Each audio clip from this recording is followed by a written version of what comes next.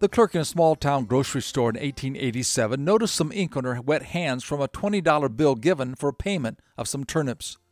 Could this be what she was thinking it was? Could this counterfeit bill be coming from this trusted neighborhood man? She couldn't believe it. The police later searched the house of Emanuel Nenger and discovered a facility for producing $20 bills. It was an artist's easel, and the paintbrushes and the paints. Emanuel Nenger, stroke by stroke, hand-painted those $20 bills. You see, he was in fact a master artist.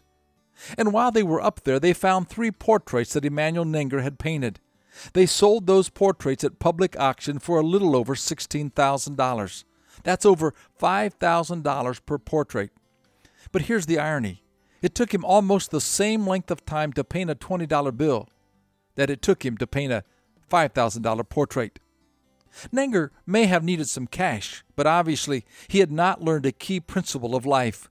Jesus said, if we would seek the things that please God first, He would make sure that we have food, clothing, and shelter. You may be struggling to make ends meet, but do it in a way which honors God and yourself. This is Bill Hostler with today's Key to Confident Living.